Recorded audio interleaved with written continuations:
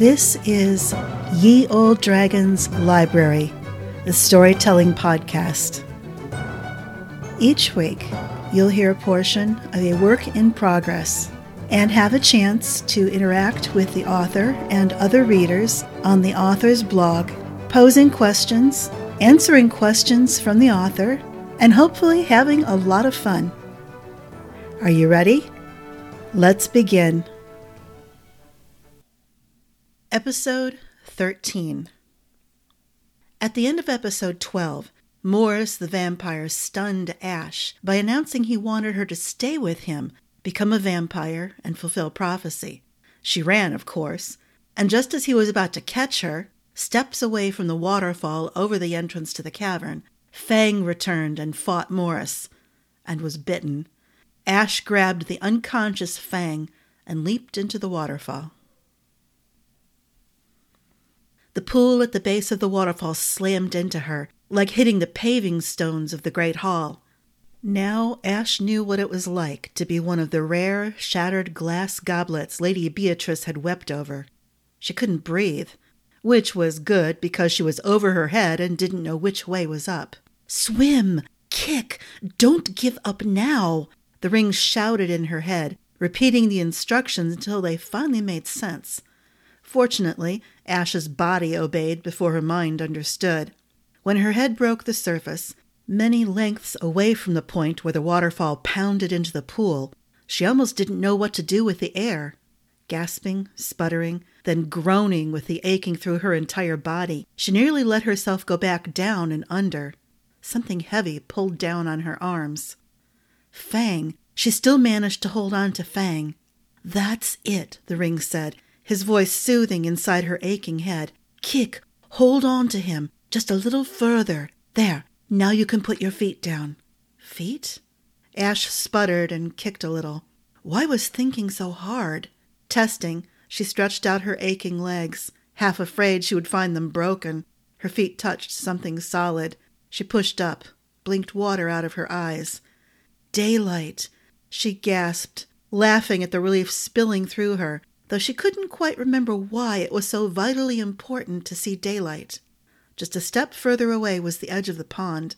She lifted Fang with protesting arms and shoved him onto the rocks and moss, then stretched her arms out and put her head down, holding on and catching her breath. "Get out of the water now, you little idiot!" Irritation stirred her when nothing else could penetrate the daze that made her want to just lie there and let everything fade away. Ash clawed awkwardly at the stones and pushed with her feet, and nearly let her pack slide off her shoulder before she remembered what it was. It was so heavy. "It's full of water. Get out of the water and empty it out," the ring told her. That made sense. At least she thought it did. Finally, Ash was completely out of the water, on her hands and knees, the pack lying beside her and a stream spilling out of the opening at the top. She could barely hold herself up on one arm so she could wipe her hair out of her face.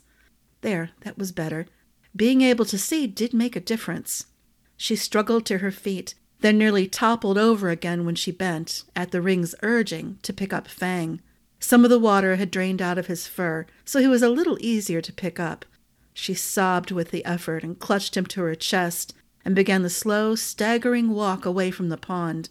Not exactly sure where she was heading, or where she should go, except that she knew she had to stay out of shadows. She had to stay in the daylight. That was where she would be safe. The smell of smoldering fur penetrated the haze that had wrapped around Ash's mind for the last few hours. She turned her head and winced. Every muscle and every bone in her body ached. She wanted to just sit perfectly still, but sitting hurt because even her bottom was bruised. She thought she should laugh at the ridiculousness of that, but the thought of laughing hurt, and she was afraid to inhale and find her ribs cracked and her chest full of bruises. She feared opening her eyes. Her finger hurt especially. "Good, you're awake." "Sorry," the ring said. She remembered she was getting extremely tired of the ring saying he was sorry. "You really do need to get up and do something. Fang needs your help." What?" Thump. Something big and hard whacked against her leg. "Ow!" Her eyes opened, and she twisted aside. Amazingly, That bit of movement didn't hurt as bad as she feared. It still hurt, and she toppled over on her side. That did hurt, but now she was eye to eye with Fang. The bunny scowled at her. Smoke slowly wreathed around his fur. As it thickened in the air between them, his scowl turned to surprise, then to something she supposed was fear. Ash took a deep breath. Yes, that hurt as much as she had feared. She choked and coughed. That hurt, too. She pushed with her arms, trying to sit up and get out of the smoke. Where was the smoke coming from? Fang, you're on fire! He's not burning technically, and there are no flames, but I'm very sorry, Lady Ashlyn, but it seems your bunny is at least partially vampire now. What do you mean partially? Somehow she struggled to her feet and stared down at Fang, who flopped limply from one side to the other, visibly attempting to stop the smoke. Or was that steam? Whatever it was, stop it from coming out of his fur. He's not going to burst into flames on contact with the sun, the ring said, but he's going to be miserable. I imagine it's worse than sunburn, especially under all that fur. You could try covering him. Yes, of course. Ash bent, groaning, and dug through her pack until she found her cloak. It was sopping wet, and she winced at the thought of all her other possessions still dripping wet inside that pack. She pulled it out and shook it, snapping water out of it. Some of the shower landed on Fang. At least the drops didn't hiss on contact. His eyes widened in momentary relief. A long, sighing whimper escaped him when she spread the wet cloak over him. He smiled and closed his eyes, just as the cloak completely hid him from sight. Ash went to her knees and gingerly settled down where apparently she had been sleeping for several hours, long enough for the sun to climb up straight overhead and shine down into the little clearing surrounded by bushes. Now what do we do? Common sense says to avoid people who will automatically assume you are a vampire because you are accompanied by a bunny who is a vampire, the ring responded, after a quiet long enough that Ash was on the verge of falling asleep again. She was a little surprised when she thought about it, that she might sleep, with all her aches and the pinching, hot emptiness of her stomach. Right now, she wouldn't have minded some mushrooms or that spicy moss Morris kept insisting she would enjoy, once she got used to the furry feeling in her mouth. Morris. She had to get as far away from the waterfall as she could. Just how fast could he travel when night came? Could he transform into something with wings and chase her? How desperate was he to make her stay with him forever? When had he decided he adored her and wanted her to transform into a Nightborn and be his queen? From the first moment he heard her admit she had magic in her blood? Or was it when they had laughed over some of the more ridiculous stories people told about vampires? Lady Ashlyn, please don't call me that. Don't put ideas in anyone's head, especially mine. She moaned and leaned forward and hid her face in her hands. I was just going to assure you that you don't have to be afraid of Fang. He won't try to drain you in the middle of the night, although I do believe his teeth are longer and have moved further apart. He likes you, and now that both of you have saved each other to some degree or another, he will risk his life for you. There's all that complicated code of honor the bunny clans hold to. He won't abandon you. Meaning, you're telling me not to be afraid and try to abandon him? No, not for anything. A chirping sound came from under her cloak. The sprawling lump that was Fang rose, and she choked on a chuckle, seeing it creeping slowly across the mousy ground toward her. So, Fang, what are we going to do? Is there any way of, I don't know, curing him? Is there a cure? Since he's only partially transferred, I should think so. How can he be only partially? She shuddered, reliving that moment when Fang had sunk his teeth into Morris to defend her. Then Morris's entire head had shifted. His teeth had grown. He had become something huge and capable of biting Fang's head off. But he hadn't. Ash played with the idea that would have been better for the bunny, who now seemed condemned to skulk in shadows to avoid smelling of scorched wet fur during the day and itching with sunburn. All right, she said, thinking aloud. The same magic that allowed Fang to partially transform also, what, stopped him from completely transforming?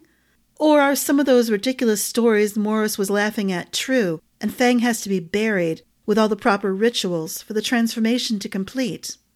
I shouldn't think so, the ring said. At least I hope not. It's very confusing. Morris all but admitted that much of the false lore about vampires is the fault of the vampires themselves, to spread misdirection and make the fearful and vindictive waste time in rituals and defensive things like holy water, to give vampires time to flee for their lives. I think until we can find a magical library with reliable information, books that are spelled to only allow the truth to be recorded, we should simply avoid the entire subject of vampires. So how do we move about in the daylight? I need to put several countries between me and Morris. He's going to follow me, isn't he? At least try to get me to come back? Oh, I'm afraid so. He's rather pitiable. I think he's smitten with you. That's the last thing I need, a lovelorn vampire on my trail. She covered her eyes and leaned back, and considered banging her head against the stump until she woke herself out of this truly frustrating, confusing, frightening dream. Please, please, let this all be a bad dream, a fever dream. Fang attempted to move about with her cloak covering him. It kept snagging on roots and low branches. Ash dug through her pack, pulling out everything to inspect it for damage from the water. She ended up turning it inside out, because the outside was drier than the inside. She spread everything out in the sunlight while she worked on adjusting her largest shirt to cover Fang. He looked rather cuddly. She knew better than to say adorable, especially after Morris had proclaimed that he adored her.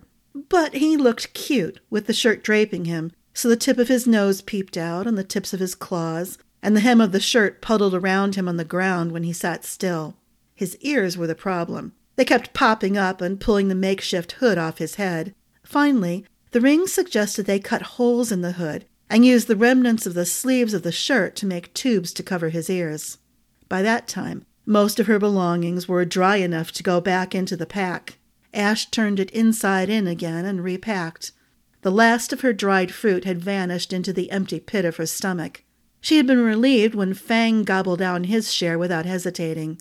There was that lingering fear he might try to snack on her, despite the ring's assurances. The dry bread had crumbled into inedible mush when the sack filled with water. The sweets had melted into a sticky lump that she had tossed aside. Fortunately, the journals Blaz had given her had been wrapped up tight in something apparently water-resistant, so none of the paper and leather and carbon sticks had gotten in the least wet. Ash made a promise to herself. Once they had found a safe place to stay, she would write down a brief record of everything that had happened to them since they emerged above ground in Nordwell. "Where are we, anyway?" she asked. The ring had been busy all this time studying the maps Blaz had given them, deciphering information, trying to make sense of the blurred and smeared ink. The maps had not been made of spelled material and had gotten rather soggy. Ash had spread them out to dry in the sunshine. So much of the cavern network wasn't noted on the maps, meaning no one has been able to explore it and report to anyone, the ring said. However, judging by the glimpse of the last of the stars when we emerged at dawn, and the sense of time currents as we were traveling underground, I believe we are in Inderwale. It's west of Nordwell. That's good. If the soldiers don't think to head west to look for us, if we're lucky, they've written us off as lost. Well, you and Fang, drained of blood, starting to rot to feed the cave creatures. They never did figure out I was there.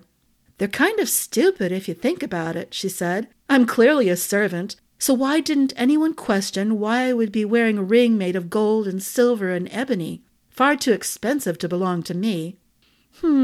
Yes. Actually, only those with magic in their blood would be able to see through the glamour that Camwell orders all the rings to wear once we're on someone's finger. It wouldn't do for someone to see us and try to take us. And when they can't take us, can't make you take us off, resort to cutting off fingers. Ouch! Ash winced at the mental image. Does that happen often? Far too often.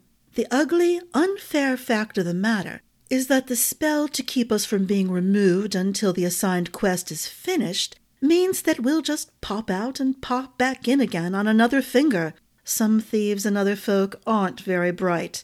They see that bit of magic and are even more determined to possess us, so they keep cutting. All right, that's more than I wanted to know.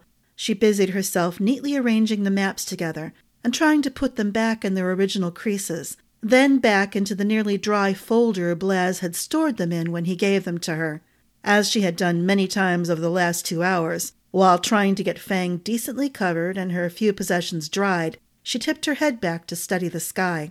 We need to get moving, put a few hours between us and Morris, and keep moving once it gets dark. Or find a well-lit place to stay, with sturdy locks on the doors and sturdy shutters on the windows. Wouldn't that be lovely? Fang, are you ready to go? Ash pulled herself to her feet, swallowing down a groan. Maybe once she got moving, the aches would fade. She certainly felt like a 100-year-old granny who sat huddled by the fire for days on end. The bunny came hopping out of the underbrush, with several sticks clutched in his mouth. Enormous clusters of nearly ripe raspberries hung from the ends of the sticks. He fluttered his lashes at her and dropped the sticks. For me? Tears touched her eyes as he bobbed his head rapidly and hopped away. Thank you. Ash snatched up the sticks, carefully put them in her satchel, and slung it across her chest, leaving the top flap open. She muffled another groan as she slung her much lighter pack over her shoulder. She had fastened the cloak to the outside to allow it to keep drying and also keep it handy if Fang started to steam and smolder again once they left the shelter of the trees and got out on the road. And we're off. She ate the berries slowly, waiting until the taste of one had faded from her tongue, then took a long drink of water from Blaz's magic flask before she ate another. It wasn't as nearly as satisfying a trick as she had hoped, but it was comforting to be able to crunch each one and feel the juice trickle down her throat. She put the last 2 in her mouth and tossed away the last of the sticks after she stepped out onto the road, a real road, of crushed stone and signs of recent repairs. No huge ruts dug in the mud and puddles wide enough to be called a small pond. She wasn't sure what this said about the state of maintenance in the kingdom of Inderwale, or the politics or the wealth of the people. She wasn't even sure if it was safe to travel a road, but it would eventually get her to a town, and doors with locks on them, and maybe a knife or spear she could borrow for her self-defense. And she wouldn't have to fight her way through brambles and underbrush. That would save her time and energy. Ash took 3 steps, and the echoing thud-crash stomp of Fang somewhere nearby didn't follow. She looked back at the place in the trees where she had emerged. No sign of him. She looked ahead. No Fang leaping ahead of her, enjoying the freedom to bounce high without hitting branches. She looked back. Fang sat on the edge of the packed stone, ears slowly bobbing forward as if they might touch the road in a few more bobs. His teeth were definitely farther apart than they had been yesterday. At least they didn't have those red stains that had gotten them both in trouble with the soldiers back in Nordwell. She thought she saw some dirt smeared on her reed-made shirt, and his teeth, and a few crumbles falling from between his claws. It's all right, she said, even though she suspected their situation was far from it. We'll be able to hear people coming from a long ways off, and you can duck into the trees to hide. When night comes, you can take off that shirt and finally move freely and... She shrugged. Well, we'll figure that out when the time comes. We're in this together, right? Fang bobbed his ears a little faster, and he nodded. He hopped up next to her, and she started walking again. She almost wished he hadn't stopped for those few seconds, because her knees and ankles protested moving again. Fang kept pace with her for several minutes, then he leaped ahead, bouncing higher. If she was any judge from her view of his backside, he seemed to be in better spirits. It must be nice to find some joy in just bouncing, she muttered. I have been contemplating your question of what we can do if we can reverse the transformation, the ring announced. It would take quite a bit of very strong magic, wouldn't it? And the help of a very wise, talented enchanter, maybe several. Indeed, and access to a vast library filled with magical books. How vast! She thought of Blaz's shelves and piles of books. Enough books that the combined magic stored in them makes them awaken, makes them aware. The ring sighed. And possibly dangerous. The only thing more cranky than a magic book that isn't allowed to nap is a magic book that has napped too long, to the point of being neglected, allowed to go to dust on the edges, to go wild. Where could we find that many magic books? And if they're awake and aware, would they be willing to help us? If we ask politely, and if we give them a challenge, I should think turning a rather crazy bunny back from half vampire would be a challenge worth bragging about. Ash hoped the ring was right. The idea of books being aware enough to not only help create transformative magic, but want to brag about it, rather boggled her imagination. But where would we find that many books? Perhaps over the ocean, the ring said. That wasn't encouraging at all, but she chose not to say that. They had enough challenges to meet right now. She chose not to waste energy and give herself a headache by worrying about things they wouldn't have to face for days, weeks, months, hopefully not years. She walked, trusting Fang to warn her of problems and dangers ahead of them. Every time he bounced away out of sight, around a bend in the road, hidden by the trees that clung close to the sides of the road, and he didn't come back after 2 minutes, she worried. Her pace sped up. Then when he appeared, she took a few gulps of air, always chagrined to find she had been holding her breath. Her steps slowed to a more reasonable, energy-conserving pace. Fang looked back at her, waving his ears in that pattern she chose to interpret as his all's well signal. Then he would bound away, out of sight, sometimes bouncing so high she could see him above the tops of the trees. That proved to be amusing, most of the time, until he vanished utterly from sight and sound. Somewhere late in the afternoon, she grew tired enough that she didn't pay attention to her surroundings. Maybe that wasn't wise, but that was what Fang and the ring were for, weren't they? To help her, guard her, warn her. She was doing all the hard work, after all, dealing with Fang's problems, being half vampire, doing all the walking, carrying the ring, fulfilling that wretched justiciar's foolish quest that certainly seemed to be inspired more by his curiosity than by anything she had actually done wrong. That thought swirled around in her head a few dozen times before she did something about it. "Do you have any idea what Leithia has been doing?" The ring chuckled. "Is that good news for me? The silly girl hasn't gotten to the border of Alfordia yet. Has she realized that her ring can talk to her?"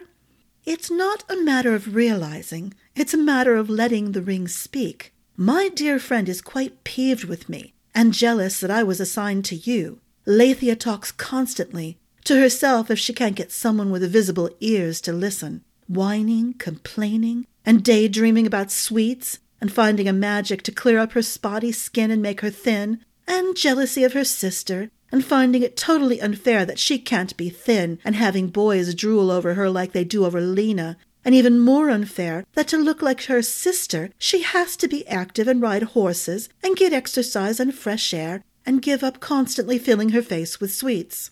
Ash laughed. Her ribs didn't hurt even 1/10 as much as they had that morning, and her stiffness and bruises had faded. "Why hasn't she gotten out of the country yet?" "Oh, they wasted quite a bit of time searching the castle for you. Leithia insists that since this whole mess is your fault, you owe it to her to be her servant. And the servants her father assigned to help her on the quest were even more determined to find you.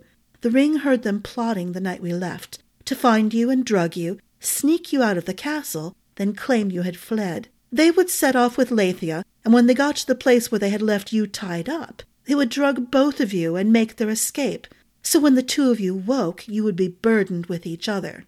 "Thank you, Hazel and Fang." "Indeed," the ring said. Laughing with the ring, and imagining Leithia's consternation and frustration proved to be energizing.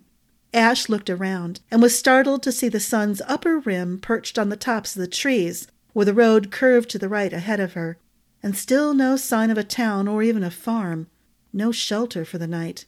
How soon until Morris could leave the cavern and come looking for her? "Please, please, Atheosius, make him despise me just enough to give up. Make him leave me alone." Something huge crashed among the trees to her right. The shadows were thick enough she could only make out movement, low along the ground, but not what the thing was. "Fang?" She turned, looking in all directions, even though common sense said she should be looking ahead, not behind, and certainly not in the trees on either side of the road. Where could he be? She put her hand on her belt knife. While the blade was a good, handy size, it felt pitifully small to face whatever that big, lumpy, dark shape was, bumping and squirming through the shadows toward her. Maybe she should run? Or would that thing prove to have 1,000 legs, like the many disgusting night-dwelling creatures in the cavern, and be able to race with the speed of light once it hit the even surface of the road? The ring chuckled. That was getting almost as irritating as having him say he was sorry. There he is, and I believe he has found dinner. The ring was right. He was right often enough, and especially now. Ash decided she could forgive him for when he was irritating.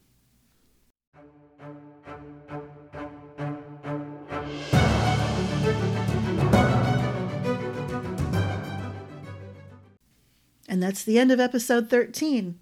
What do you think Fang found for dinner?